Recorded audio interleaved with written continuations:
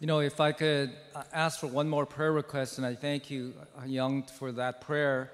Pray not only for our leaders, but for their health, for our president, for the First Lady, as we are commanded to pray for our leaders.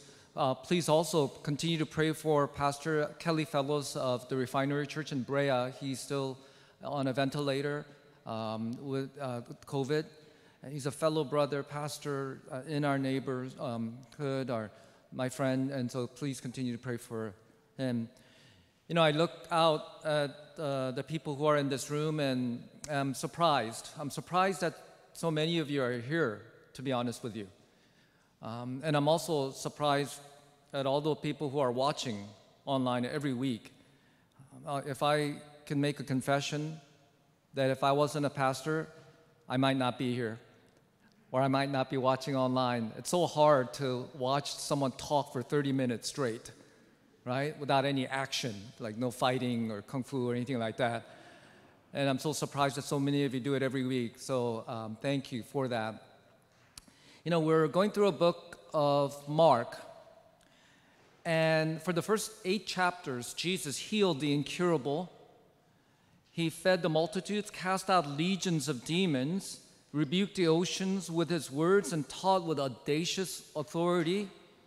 And at the end of chapter 8, verse 29, right in the middle of the Gospel of Mark, Jesus asks this question, "Who do you say that I am?" After having seen and heard me, who am I? Peter gets the answer right. You are the Christ. Peter must have been very proud of himself for that. Jesus then further says that I must suffer and die and rise again. To that, Peter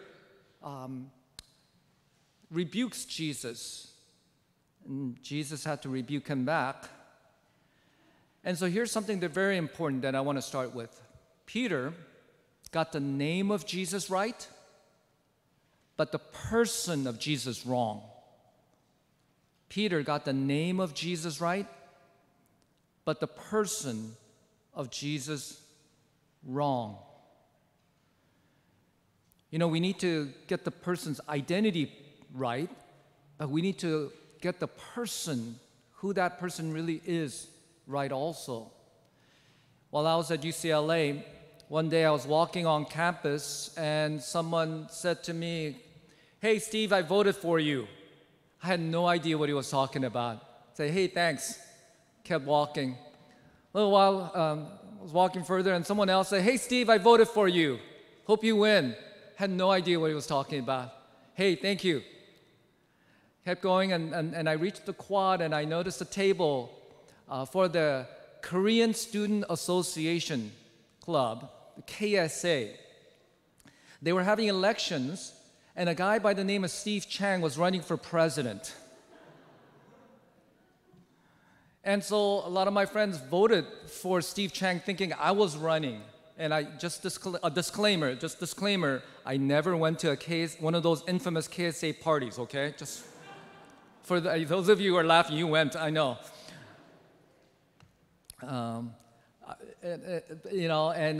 But it's important not only to get the name right, but the person right. Steve Chang, by the way, did end up winning, became president. And so to the other Steve Chang, UCLA class of 1985, if you're out there, you're watching, and if life became really good because you became KSA president, you're welcome. Okay, I just wanted to say that. We can oftentimes get the name of Jesus right, but get the person of Jesus wrong, especially in a culture that is very Christianized. And the United States is in still some ways, a culturally Christian nation. And so people trivialize, marginalize the name of Jesus and get the person of Jesus wrong. Our passage for today, Mark chapter 9, many believe is a direct response to Peter getting the name of Jesus right, but the person of Jesus wrong. It is what is known as the transfiguration, where Jesus changes for a short period of time. He takes 3 disciples up to the mountaintop and he shows them this thing, a transformation, a transfiguration. And oftentimes when we really want to understand someone or something, sometimes it's not as helpful to see them in static or still, but it's when they move or change that we understand or we see or we notice certain things about them. So there are three transformations of Jesus Christ that we're going to look at: the transfiguration, the incarnation, and the resurrection. That's, if you have not turned your Bibles, Mark chapter 9, verses 1 through 13. The first transformation is the transfiguration, which is a transformation from veiled to glory. Verse 2, 6 days later, Jesus took with him Peter and James and John and brought them up on a high mountain by themselves, and he was transfigured before them, and his garments became radiant and exceedingly white, as no launderer on earth can whiten them. It's a simple phrase. He was transfigured before them. The Greek word here is the word that we get transformation from. It's used only 4 times in the Bible, and each time it's talking about a radical change. Mark describes Jesus' clothes being supernaturally white. And Matthew and Luke talks about the skin of Jesus radiating in a supernatural manner. You know, what was Jesus radiating with? What was he glowing with? And scholars says that what Jesus was radiating was the glory of God. Glory of God.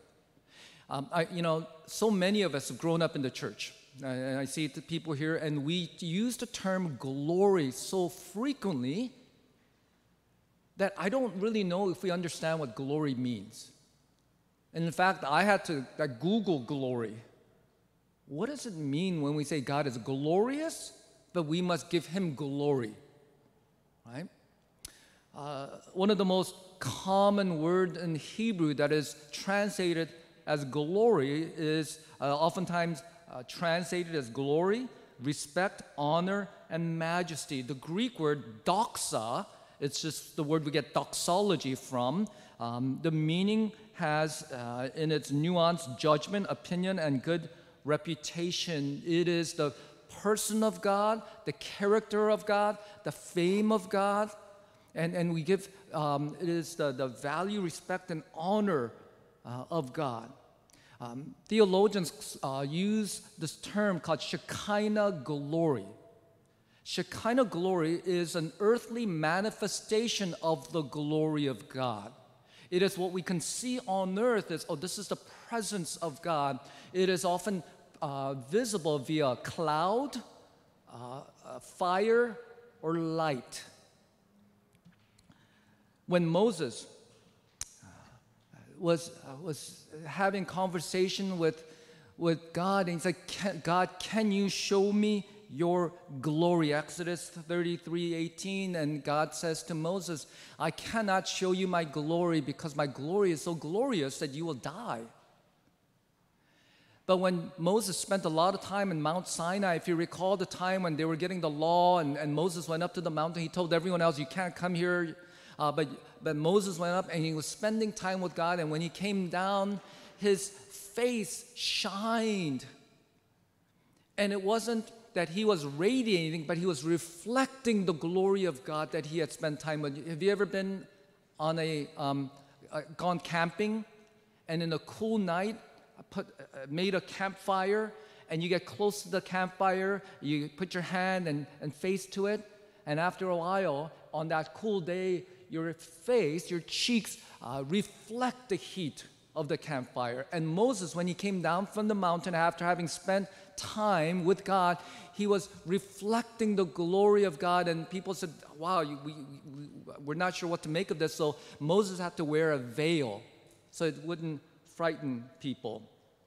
Here in this particular transfiguration, what Jesus did was he unveiled himself for a little bit so that his people can see, his disciples can see the glory of God that was emanating from him. What was different from Jesus and Moses was this: Moses was reflecting the glory that God gave to him. Jesus was emanating glory that was from him, but was veiled while he was on this particular earth. You know, I believe what sometimes happens is that we take Jesus for granted. We take Jesus for granted. He is so someone that we are so familiar with that we think of him as a great teacher, a great model, but we forget that he is God in all his glory. That if we see even Jesus in his full glory, that we would not be able to live.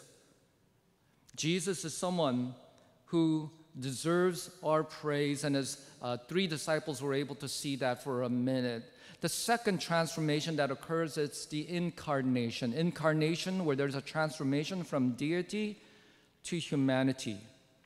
Verse 4 says, Elijah appeared to them along with Moses, and they were talking with Jesus. Now, these are two towering figures in the nation's history. Moses was like the George Washington of the nation, and Elijah was like Abraham Lincoln. Moses was the one who liberated the Hebrews from the Egyptians, and he also gave them their laws. He would spend time with God in intimate ways. And he is the one who was the liberator, and the Jews look forward to, long for a new Moses. Elijah was a prophet, but he was a unique prophet. A prophet is someone who spoke on behalf of God, but Elijah was unique in this way. I know that we're familiar with people like Isaiah and Jeremiah because they wrote books of the Bible. This is what's unique about Elijah as a prophet. Not only did he stare down the prophets of Baal, but we are told in 2 Kings chapter 2, verse 11, that Elijah never died, but he was taken up in a chariot. And when the prophet Malachi, chapter 4, verses 5 and 6, speaks of the future, now listen, behold, I will send you Elijah the prophet before the great and awesome day of the Lord comes, and he will turn the hearts of the fathers to their children and the hearts of the children to their fathers, lest I come and strike the land with a decree of utter destruction. The prophet who did not die but was raised up, the prophet Malachi said, will come back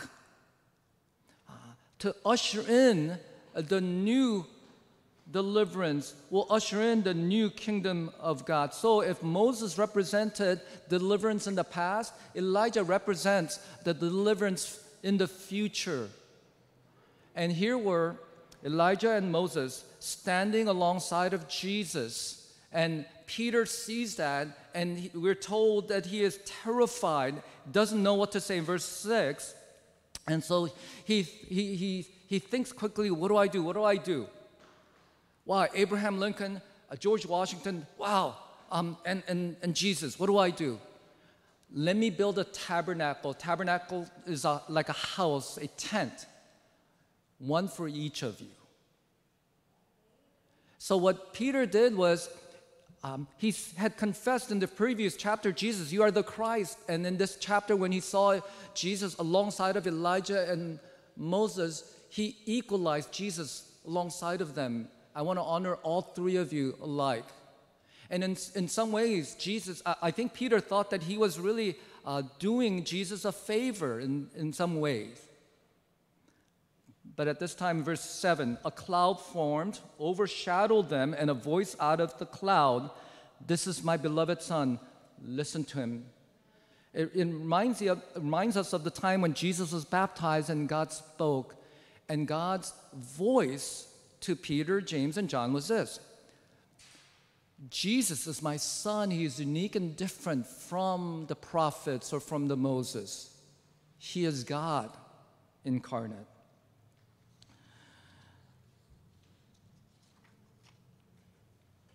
You know, so later on, in John chapter 1, verse 14, so John is experiencing all of that and remembers the words that Peter said, let me build a tabernacle, a house.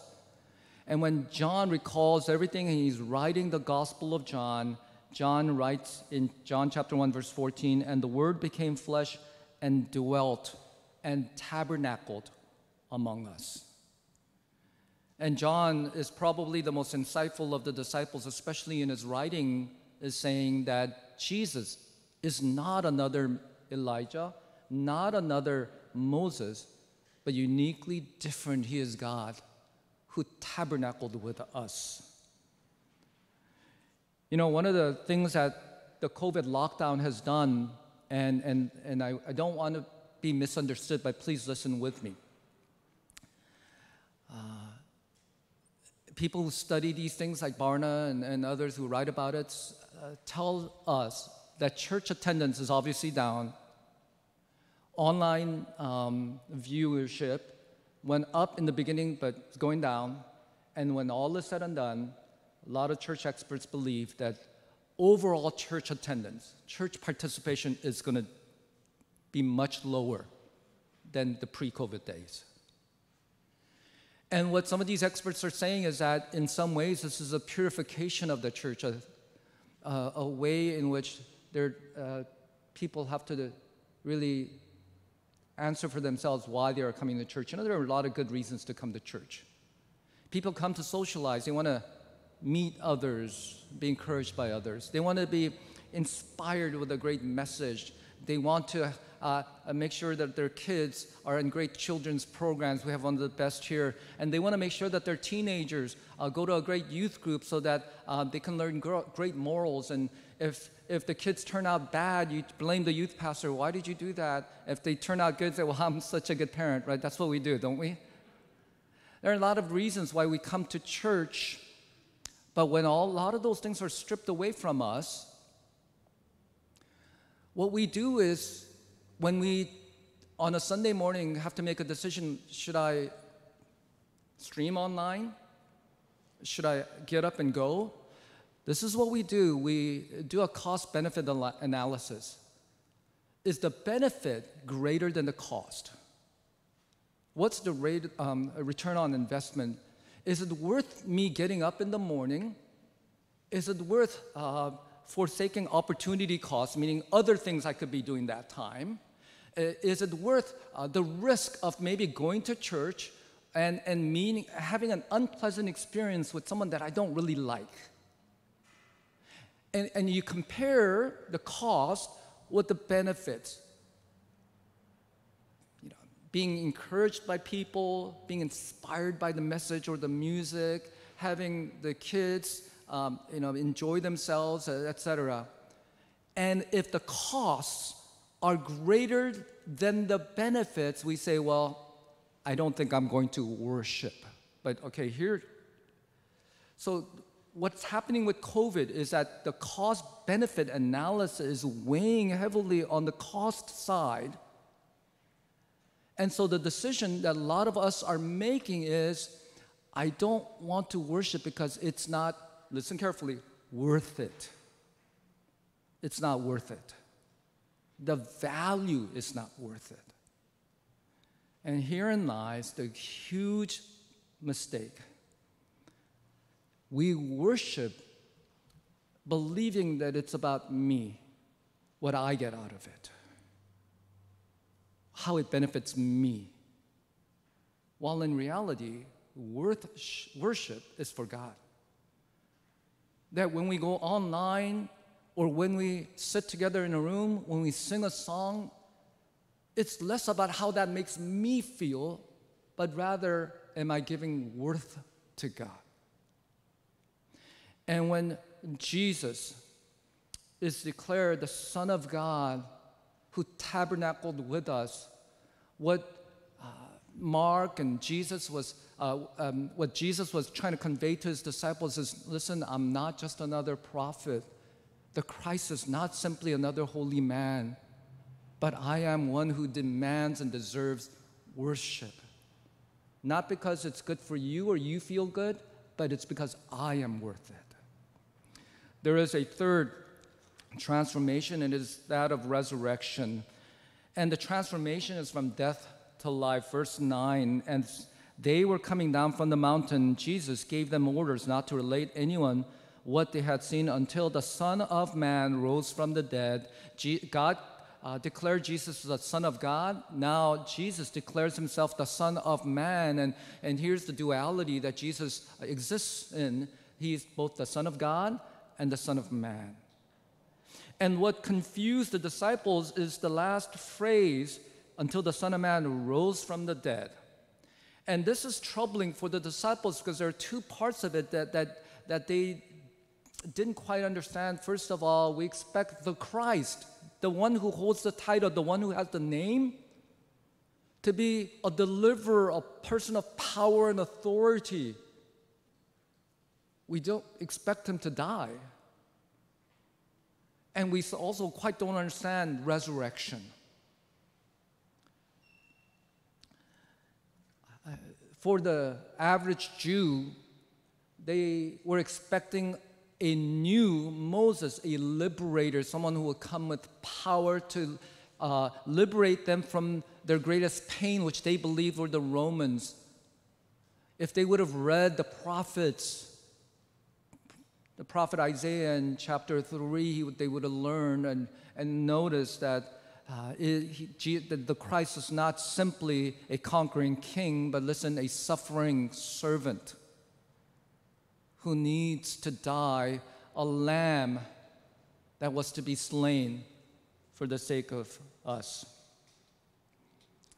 The transfiguration, if you think about it, is a preview of the resurrection of Jesus Christ. If you think about the resurrection incidents, what happened after Jesus resurrected, he appears to different people and they don't recognize him. He's on the road to Emmaus and they don't quite recognize him. When he appeared to the disciples, are you really you? That type of thing. And a lot of people speculate that what happened at Transfiguration was a preview of the resurrected body of Jesus. And the only difference, listen carefully, is that once he was resurrected, he had the scars. Isn't it strange that Jesus would be resurrected from death, but still have the scars in his hands and his side? As if it was an eternal reminder that Jesus had to not only conquer, go from life to death, but death to life for our sake, for eternity. You know, there's never been a time in our modern history where the whole world is counting deaths. Last night I looked up the numbers, and I'm sure some of you do also regularly check. 1,038,311 COVID-related deaths. And I know that some people go, well, you know, there's some comorbidity, but it doesn't matter. A lot of people died. And there's a race to find a cure, an answer, a solution to COVID. And I believe one day science will come up with a good solution of some sort, whether it be a vaccine or a treatment, and then they've gotten better. But listen with me. This may sound morbid, but there's truth in what I'm saying, that even if science finds an answer to COVID, there will be something else. If science could somehow miraculously find a cure for cancer or a cure for heart disease, two of the leading causes of death in the world, in the United States, listen, if medical technology finds the answers to cancer and heart disease, something else will replace those two things as the leading cause of death. Does that make sense? I'm speaking as an engineer, kind of cold-blooded. But there will always be something that is a leading cause of death.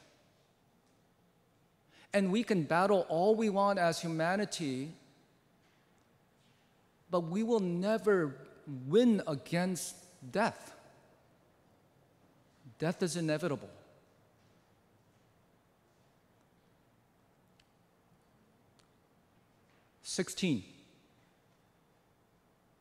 16. That's the number of funerals that happened this year at our church, family members.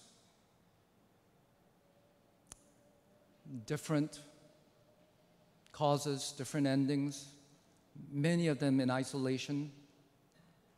We weep and we hurt for each one of those.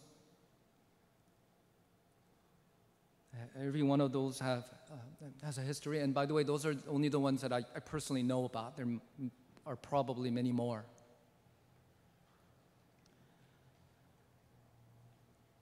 You know, we can try all we want is to find an answer to sickness and accidents and such. But the final answer must be, how do we reverse death itself? What's the answer to death itself? And when Jesus transfigured, and when he climbed upon the cross and resurrected again, that is the answer. That is the hope. I'm going to ask our band to come up at this time. You know, a lot of us are here, a lot of us are at home, and we're wrestling. And we feel like the pain that we're wrestling with it, and this time that we're in is so dark and heavy, and we're not sure if we have the strength to do so. And we call sometimes upon the name of Jesus in our prayer. But listen carefully, in the church, in our lives, oftentimes we get the name right, but the person wrong. We pray in the name of Jesus, but we forget who he is. That he is God in all his glory. That he is God incarnate who understands our pain. He is God who conquered death. And if he has the ability and the power and the love and compassion to conquer death for us, conquer sin for us, he will be with us in whatever darkness and pain that we're in right now. I'm going to ask our staff and our elders to come up. One of the things that Jesus did in the Last Supper, he gathers with his disciples because we have the propensity to forget, and he laid out bread and wine, and he said, partake. This is my body, my blood. Because we have the propensity to forget and focus on our darkness, our pains, instead of the awesome, great God that we have. And so as the music begins, our elders will go out to you, take a cup, it's all self-contained, and we'll partake of it together. If you're not a believer, if you're not a Christian, I would ask you to observe at this time and just perhaps talk to one of us later.